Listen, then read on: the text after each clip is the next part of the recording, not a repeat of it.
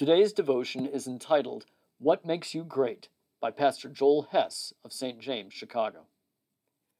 But whoever would be great among you must be your servant, and whoever would be first among you must be servant of all.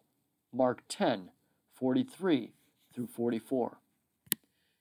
You don't have to be the greatest. Many of us strive to be the greatest at everything. We teach our kids the same. Of course, we say, you don't have to be number one, but they know we love it when they are.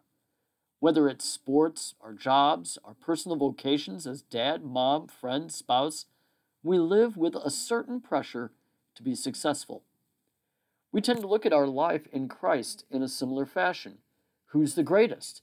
The disciples asked, compared, judged each other, and probably themselves, what about you?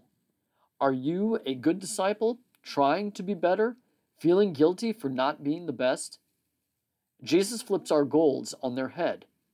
He told his disciples that if they desired to be first, they must be last and servant of all.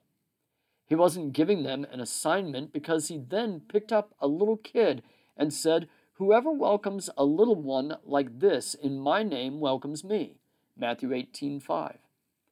What makes the kid great? Jesus' name.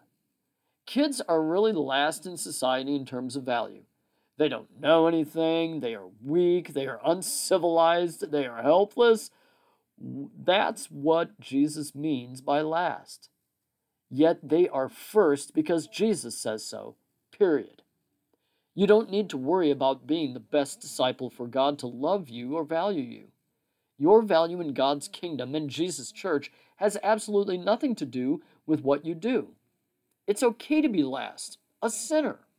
Jesus, who is first, became last on the cross for you. He has put his name on you. You are a child of God. Unlike other vocations, you should never be stressed about being a Christian and disciple of Jesus.